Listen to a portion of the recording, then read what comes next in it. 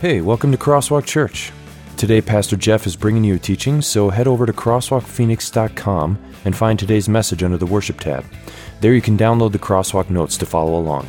And now, here's Pastor Jeff. Who recognizes the name Enid Strict? Anybody recognize that name? Not one person. I'm a little amazed. Who recognizes the television show Saturday Night Live? Enid Strict, Saturday Night Live. Anybody want to guess who Enid Strict is? She has a much more popular name. The name that you've probably heard of her by is There you go. You put it together. Great job. What do you think about the church lady? You know, she's Dana Carvey as the church lady. And it makes us laugh, doesn't it? I mean, I laugh when I watch the church lady because there's a couple kinds of humor that we all, I think, acknowledge. There's a kind of humor that is intended from a heart of humility that makes us understand ourselves a little bit better.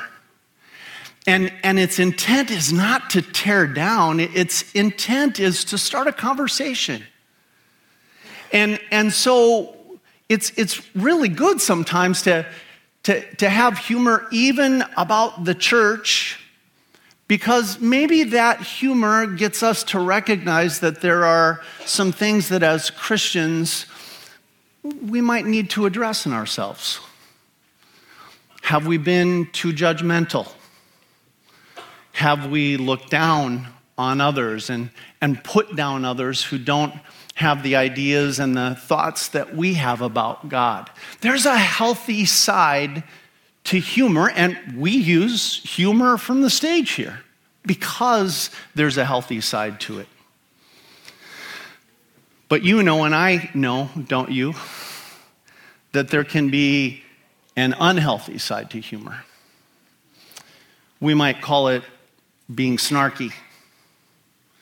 And the intent of snarky humor is not to build the other person up.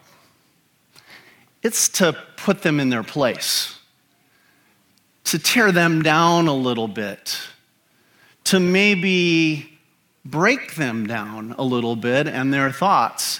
And we do that because we feel like they need to recognize to get off their high horse. And so we snark. Sometimes I feel like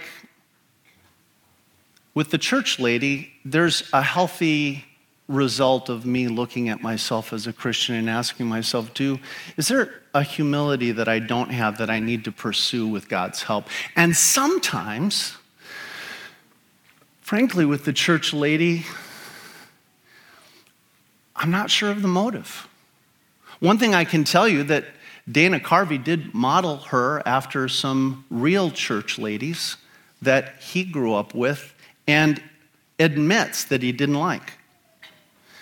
Admits that he especially didn't like that they were there hovering over him, taking his church attendance every week. And so it really felt like these ladies were attacking him, and so now all these many years later, he's fighting back against that. Have you ever had that as a person, had someone snark at you? Maybe it wasn't even about your Christianity. Maybe it was just about another personality trait that they felt you needed to be educated on. And so the little joke, the little piece of humor, the snipe, the scoff was intended to bring you down. Maybe it was about your Christianity. It often does happen that we get attacked for our Christianity. Here's the interesting thing, and as we embark on today's journey into God's Word, we're going to be going all the way back to the beginning, to Genesis chapter 3. And sometimes I think that when we start to be concerned about the breakdown of belief, we get concerned about the dramatic, the forceful.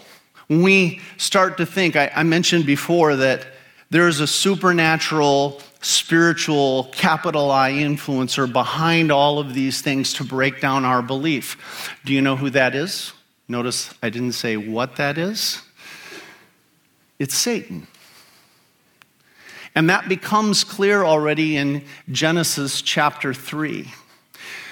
But if you've had a picture in your mind of how Satan works that kind of begins with a movie like The Exorcist, your idea of Satan is people being thrown against walls, heads spinning around, vomit coming out, the direct satanic, what we might call frontal attack. Is that typically how Satan works? Let's take a look. We're going to look at Genesis chapter 3. And I'm going to read through the whole part, and then we'll come back and break it down later.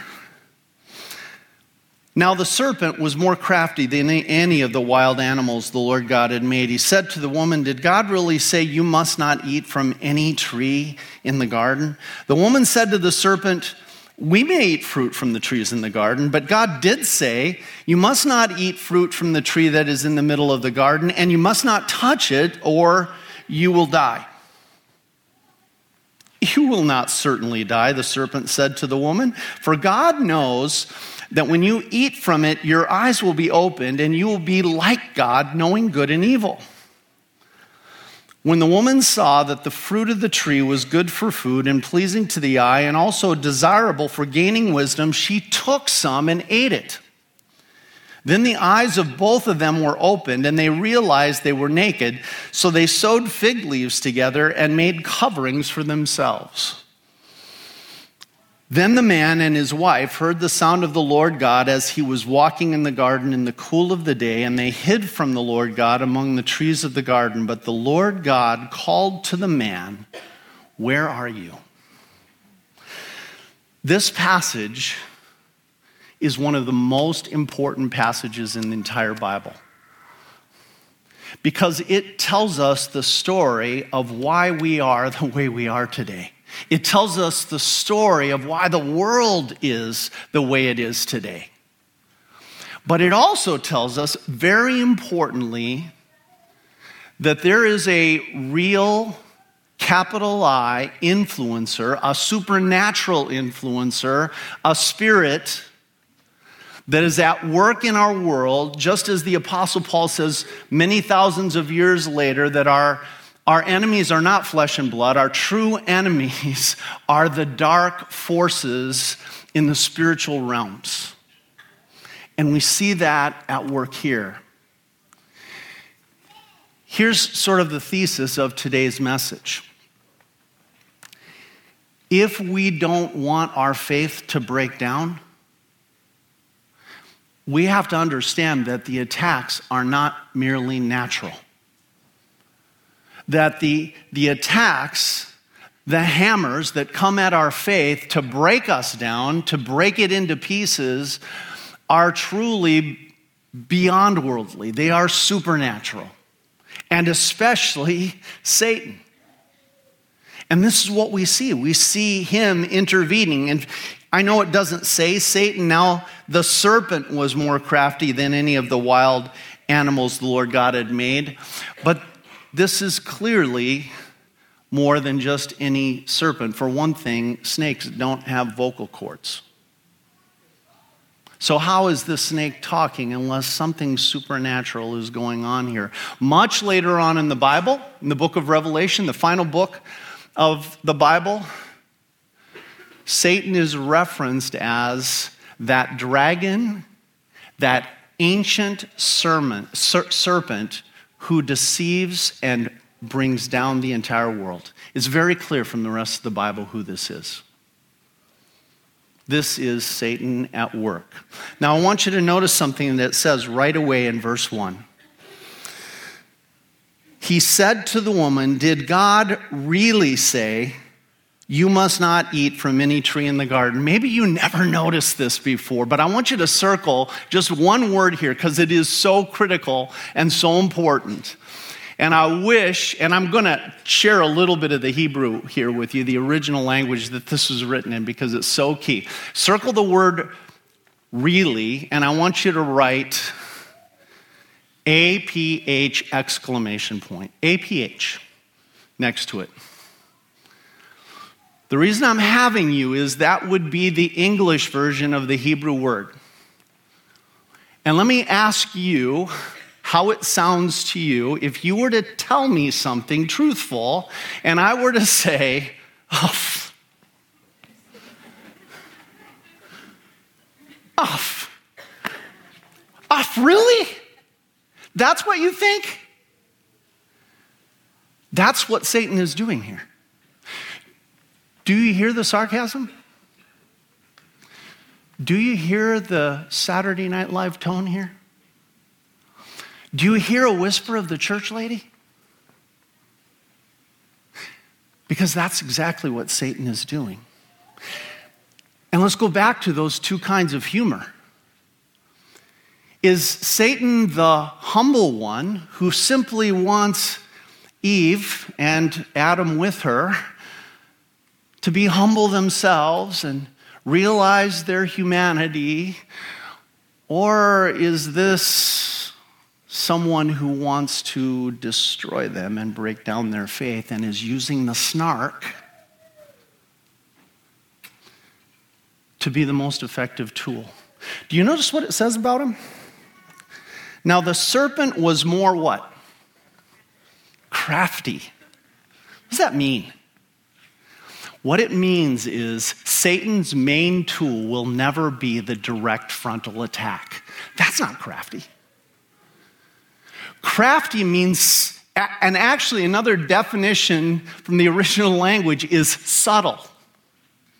We could translate it, now Satan was more subtle than any other creature that the Lord God had made. And he knows, being the subtle, crafty enemy that he is, that the best way to get at Eve and later Adam is not to come from the direct path and attack them with a strong frontal attack, but to get at their heart by saying, "Really? Really? Is that what God said? Because that doesn't sound very reasonable to me. I mean, didn't he let you eat of all the other trees and plants in the garden? And now you're telling me that there's this tree that you're not supposed to eat from? Really?" And here's why I tell you this. This approach, when we go back to last week, test the spirits, who are allies to the main spirit, the main influencer, one of the first things that we need to be aware of is the subtlety of this supernatural being's approach and his allies' approach. Anybody recognize the name Neil deGrasse Tyson? Famous astrophysicist. Famous because he's also a celebrity. He hosts the show Cosmos. And very well respected, very intelligent. Several Christmases ago, he sent out a couple of tweets. I'm going to share them with you. On this day, long ago, a child was born who by age 30 would transform the world. Awesome, Neil deGrasse Tyson. Who's he clearly talking about there? Happy birthday, Isaac Newton, born December 25th, 1642. Let's do the next one. Merry Christmas to all, a pagan holiday, BC, becoming a religious holiday, AD, which then became a shopping holiday, USA. What's great about humor is there's always this little element of truth to it, isn't there? And frankly, I'm going to tell you as believers, it is a little bit hard to defend against, isn't it? Because if someone is snarking, what do you do? Do you snark back? Because snarking back just seems like you've lowered yourself to their level. And if you don't say anything, then it just kind of sits hanging there, doesn't it? Influencing hearts and minds. Take a look at the last one. Question this year, what do all the world's Muslims and Jews call December 25th? Thursday. It's true. And yet, what's his intent? Is his intent to get us to be a little bit more humble, a little bit more realizing that, hey, we're all human and we all have our foibles and we all make our mistakes? Or is his intent to break down our belief? Here's the first thing I want you to write in. Really? Off? This is often, even in today's world, the snark that sets the heart tone for the breakdown of belief. See, Satan is going to come for your heart first. And he's subtle, so he's not likely to come at it directly. This is why, by the way, the Bible says, pay attention to mockers. Take a look at the next verse I put down there. Proverbs 29, 8 and 9. Mockers stir up a city, but the wise turn away anger. If a wise person goes to court with a fool, the fool rages and scoffs, and there is no peace. It's so important for us to understand that very often, even the people that you'd expect the most reasoning, logical, intellectual arguments, Neil deGrasse Tyson, for example, doesn't lead with his intellect. He leads with humor. He leads with scoffing, sniping, and snarking. Because even if he doesn't fully recognize it, Satan knows that's a great way to send a barb into our hearts. Blessed is the one who does not walk in step with the wicked, or stand in the way that sinners take, or sit in the company of mockers. Now, if only the story ended there. With Satan merely sniping, with Satan merely snarking. Let's turn the page. Before we go back to Genesis 3, I want to go fast forward into the New Testament. Last week, Pastor Dan talked about the woman who had been caught in an act of adultery and how Jesus mercifully and graciously did for her what he's done for all of us. He forgives her. He graces her. He shares his love with her, and he says, go away and don't sin anymore. Don't live this life that you're living anymore. You're forgiven. And in John chapter 8, the amazing thing is that this display of grace and forgiveness starts a big backlash amongst the people that are listening and following Jesus. And they start attacking him. Jesus knows, in fact, if you read John chapter 8, that they're already planning to murder him. And he points out in this passage that I know what your guys' goal is because I know who your father is. I know why you're verbally attacking me right now and arguing against me. I know why in your heart and your mind you actually already have decided you want me to be dead, because spiritually you're a descendant of someone who is a liar and a murderer. Let's take a look at how Jesus puts that. You belong to your father, the devil, and you want to carry out your father's desires. He was a murderer from the beginning, not holding to the truth. Listen to that carefully, not holding to the truth. For there is no truth in him. When he lies, he speaks his native language. This is Jesus saying, understand his deepest identity. When we talk about our identity, we say, because of Christ, because of the cross and the empty tomb, we are, do you know how to finish that? You say it all the time. Pastor Dan said it just last week. Dearly loved children of God, bought with the blood of Jesus Christ. That's who we are. Look at who Jesus says Satan is. By contrast, the very opposite of a child of God. This is someone who wants to murder and destroy and who will stoop to any lie to deceive God's children. He speaks his native language. This is who he is. For he is a liar and the father of lies.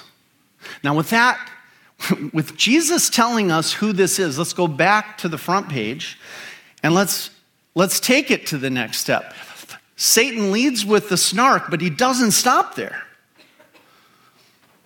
The woman said to the serpent, we can eat fruit from the trees in the garden, but God did say you must not eat fruit from the tree that's in the middle of the garden, and you must not touch it, or you will die. Now Satan comes with the lie.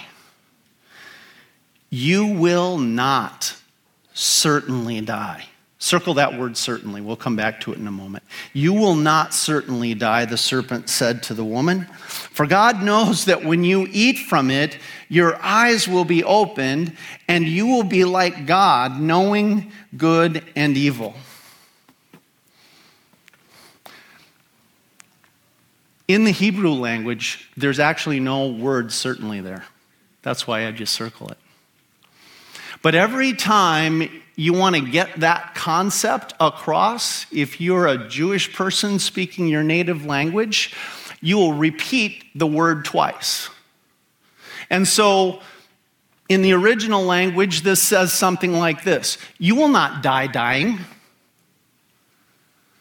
When Joseph, when his coat was brought back by his brothers after they had torn it to pieces and put goat's blood on it, if you know that story from later on in Genesis, the description in the original language is Joseph's coat was torn and torn.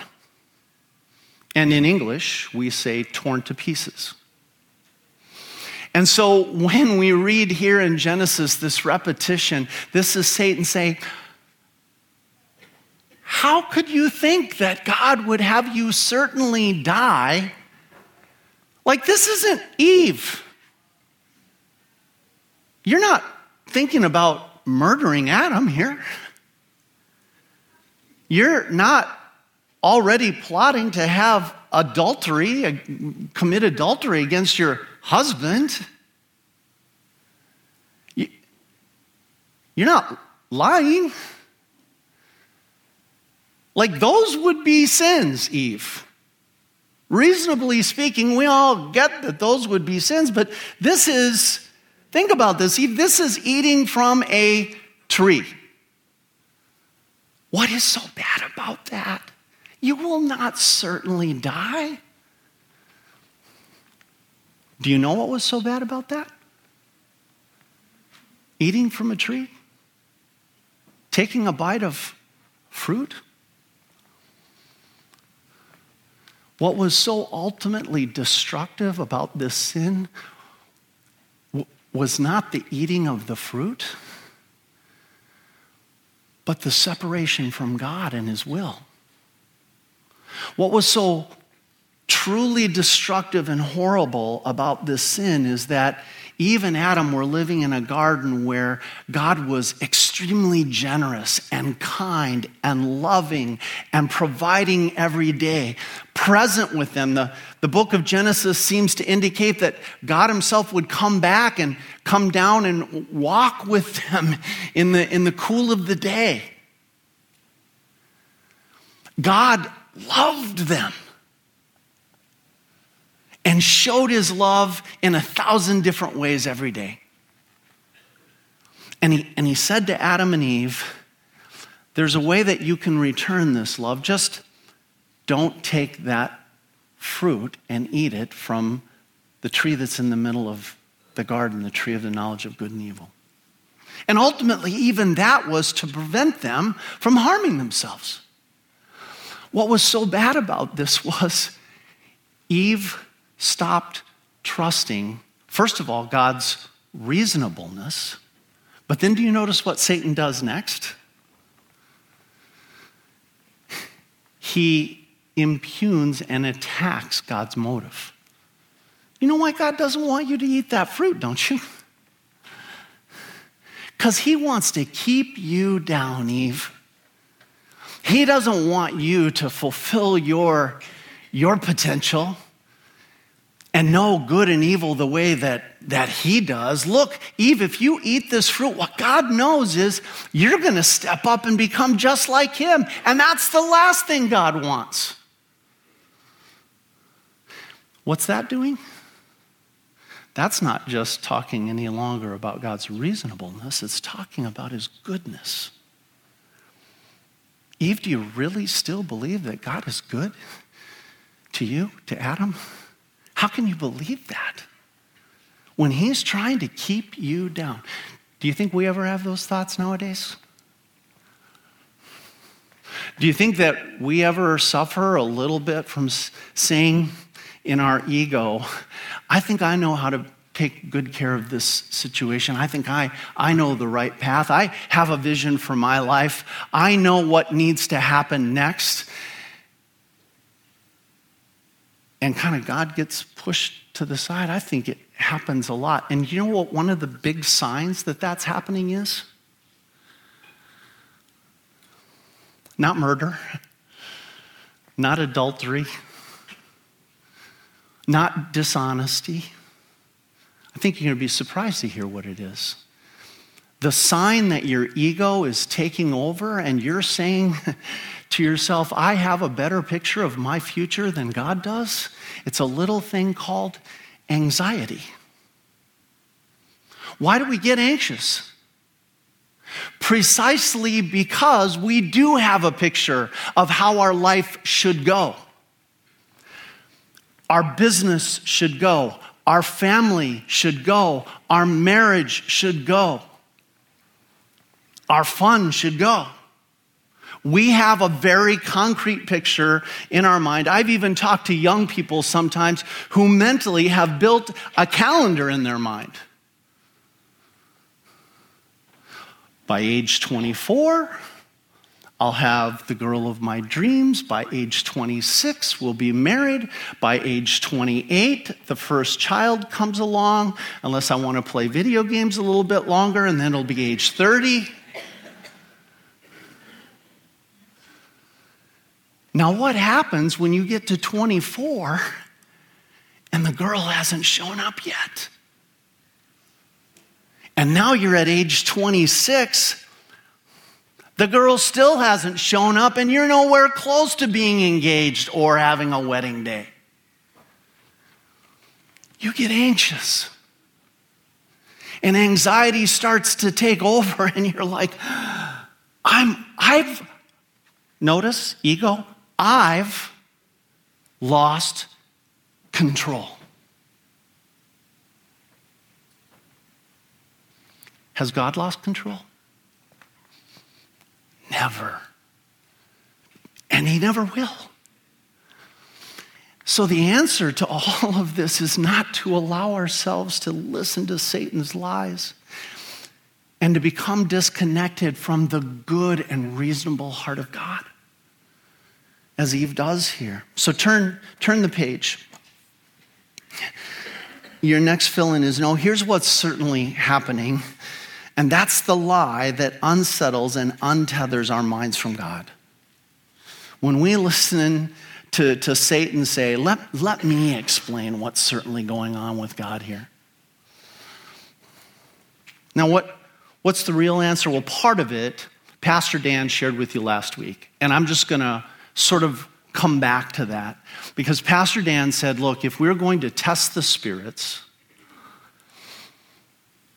and today we're saying if we are going to resist the capital S spirit, the capital I influencer for evil, the liar and the father of lies, the one who's a murderer from the beginning, we need armor.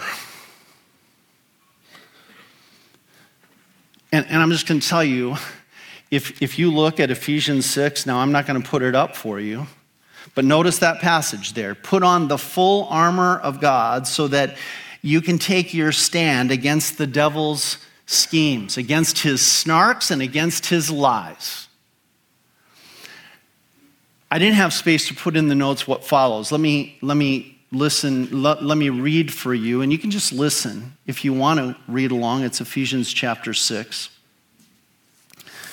He says this, "For our struggle is not against flesh and blood, but against the rulers, against the authorities, against the powers of this dark world, and against the spiritual forces of evil in the heavenly realms." Our struggle is supernatural, not natural. He goes on to say, "Therefore put on the full armor of God," and then he explains what it is. Now, you know, don't you, that Paul is Jewish. And so some of those cultural things about being Jewish come out here. And one of them is one that I already explained to you, that when you want to emphasize an important point and say certainly about something, what do? You repeat. Listen to what Paul does here, because he repeats. "Therefore put on the full armor of God so that when the day of evil comes, you may be able to stand your ground, and after you have done everything, to stand." Repetition. You want to be able to stand. "Stand firm then." Oh, there it is again. "With the belt of truth buckled around your waist." Belt of truth. What's a belt of truth? Right? Here's God's truth. "With the breastplate of righteousness in place." Where do we find Christ's righteousness? That says, you don't have to be holy because Christ has been holy for you. "And with your feet fitted with the readiness that comes from the gospel of peace." Where's the gospel? Bible. "In addition to all this, take up the shield of faith with which you can extinguish all the flaming arrows of the evil one." Where does even the Bible itself say, here's where you get faith? From the Bible. The Holy Spirit will work supernaturally on you. "Take the helmet of salvation and the sword of the Spirit, which is," now Paul says it one last time very clearly, "which is the Word of God." If we want to be protected, if we want to be shielded, if we want to be armored against the attacks of Satan and against the spirits, we have to be bathed, we have to be blanketed, we have to be immersed in the Bible. Then, there's something that maybe you haven't heard yet. Let's go one step further than that. Look at what Jesus says in Matthew 6:22 and 23. "The eye is the lamp of the body. If your eyes are healthy, your whole body will be full of light. But if your eyes are unhealthy, your whole body will be full of darkness. If then the light within you is darkness, how great is that darkness?" Do you know why I put that verse in there? Go back to Genesis 3 real quick. Verse 6, scan down, front of the page. When the woman what? What's the action there? Saw. What'd she use to see? Which are the lamp of the body, Jesus says. "When the woman saw that the fruit of the tree was good for food and pleasing to the eye, and also desirable for gaining wisdom, she took some and ate it. She also gave some to her husband who was with her, and he ate it. Then the eyes of both of them were opened, and they realized they were naked. So they sewed fig leaves together and made coverings for themselves." Be immersed in the Word of God, number one. Foundational. And then what Jesus and what Genesis teach us is pay attention to where your eyes are going. I think if Eve had not gone to that tree and started staring at it, there might not have been a sin. Ask yourself, what do I have my eyes look at? If I'm angry, do I constantly turn my eyes toward my enemy so I can hate him even more and make it even harder to forgive him? If my heart is filled with lust, is it because I'm constantly looking at images that provoke that lust? If I'm greedy, is it because I can't stop myself getting on Amazon or going to the mall and constantly looking at images of the next thing that's going to supposedly finally make me happy? The eyes are so important after the heart. What Jesus is saying is what you let in through your eyes is very important. So, in the Spirit's power, take control of your eyes, manage them, and point them in godly directions. Here's what you can write down. Satan is smart, he's crafty, so he gives Eve, like any good salesman, quiet time to think about what he's already done, doesn't he?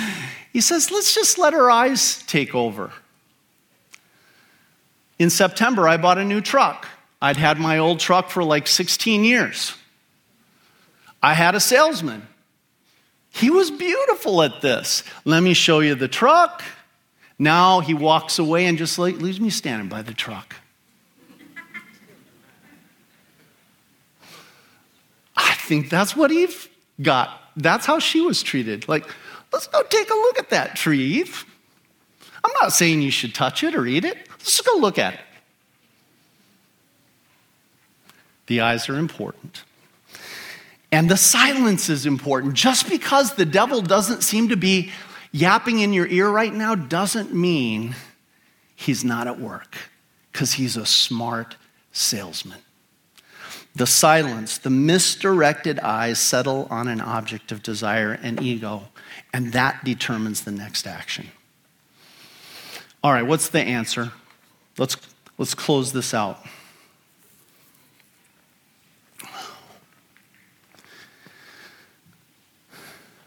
The answer is pretty simple, isn't it?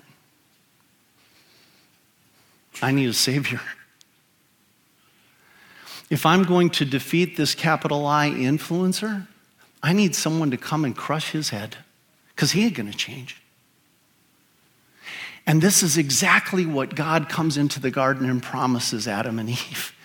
I'm going to send you someone to crush the head of Satan, to destroy him. As even 1 John says, the one who does what is sinful is of the devil, because the devil has been sinning from the beginning. The reason the Son of God appeared was to destroy the devil's work. And that is exactly and beautifully and wonderfully what Jesus did for us.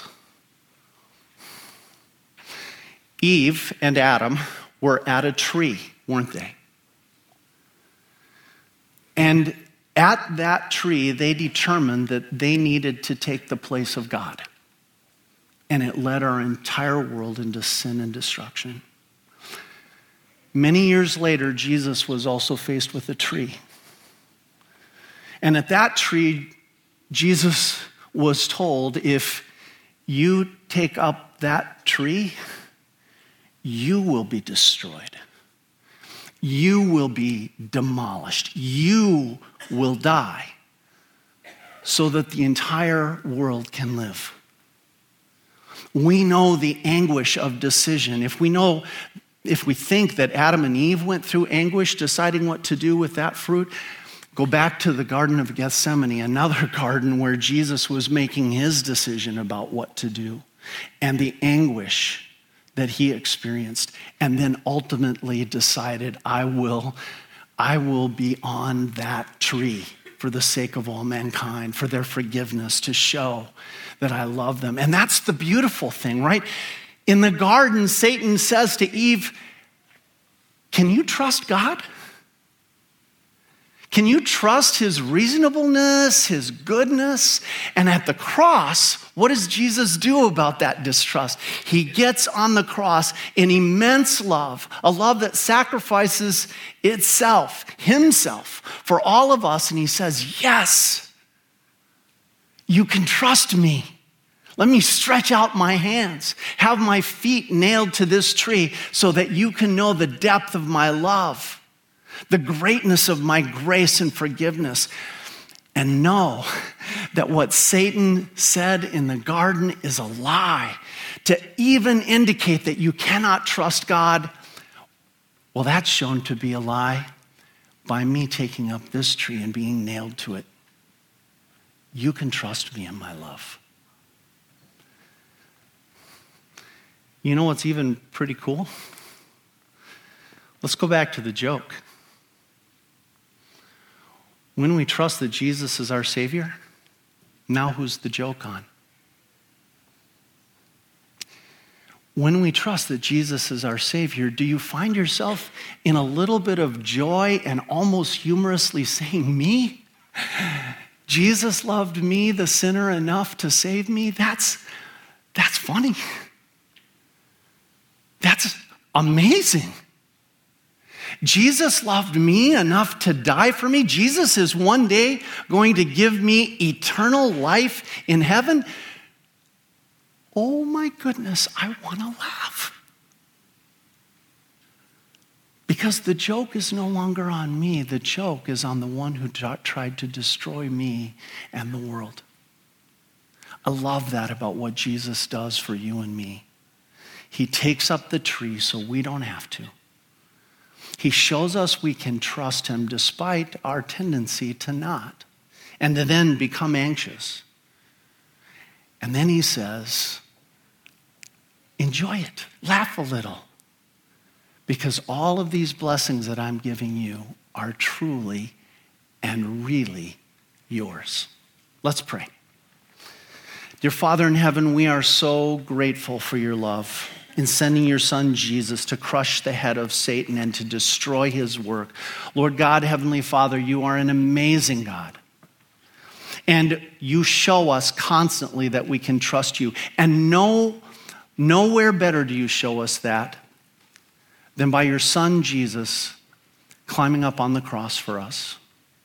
Help us to today walk away from this message truly enjoying that we are forgiven, truly enjoying that we have a peace that goes beyond all understanding, and truly willing to immerse ourselves in those truths every day and becoming more and more confident in you. Lord, we lift this prayer up to you in the name of our Savior Jesus.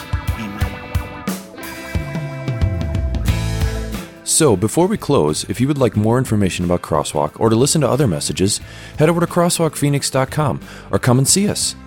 Services are held at Cesar Chavez High School at 41st Avenue and Baseline on Sunday at 9 and 11 a.m. Visit our website for directions. And now, some closing thoughts from Pastor Jeff. Boy, you believe in Jesus, and I thank God that the Holy Spirit has done that in your heart. But today's message is also about asking yourself this: do I believe in Satan? And do I respect him? Do I respect his ability to destroy stuff, to destroy my heart and the belief that lies in it? Do I respect the power of the snark? Do I respect the power of the lie? Do I respect the power of the silence? Because that method, the snark, the lie, the silence, that never changes, and it never will. It's still going to be coming at you. And that's why we all need that Jesus who died on the cross for us. Because only in him can we have the strength to withstand the temptations of Satan, and when we fall, to circle back to his grace and forgiveness. Let me send you out with the Lord's blessing. The Lord bless you and keep you. The Lord make his face shine on you and be gracious to you. The Lord look on you with his favor and grant you his peace. Amen. Have a great week in the Lord. We'll see you back here next week.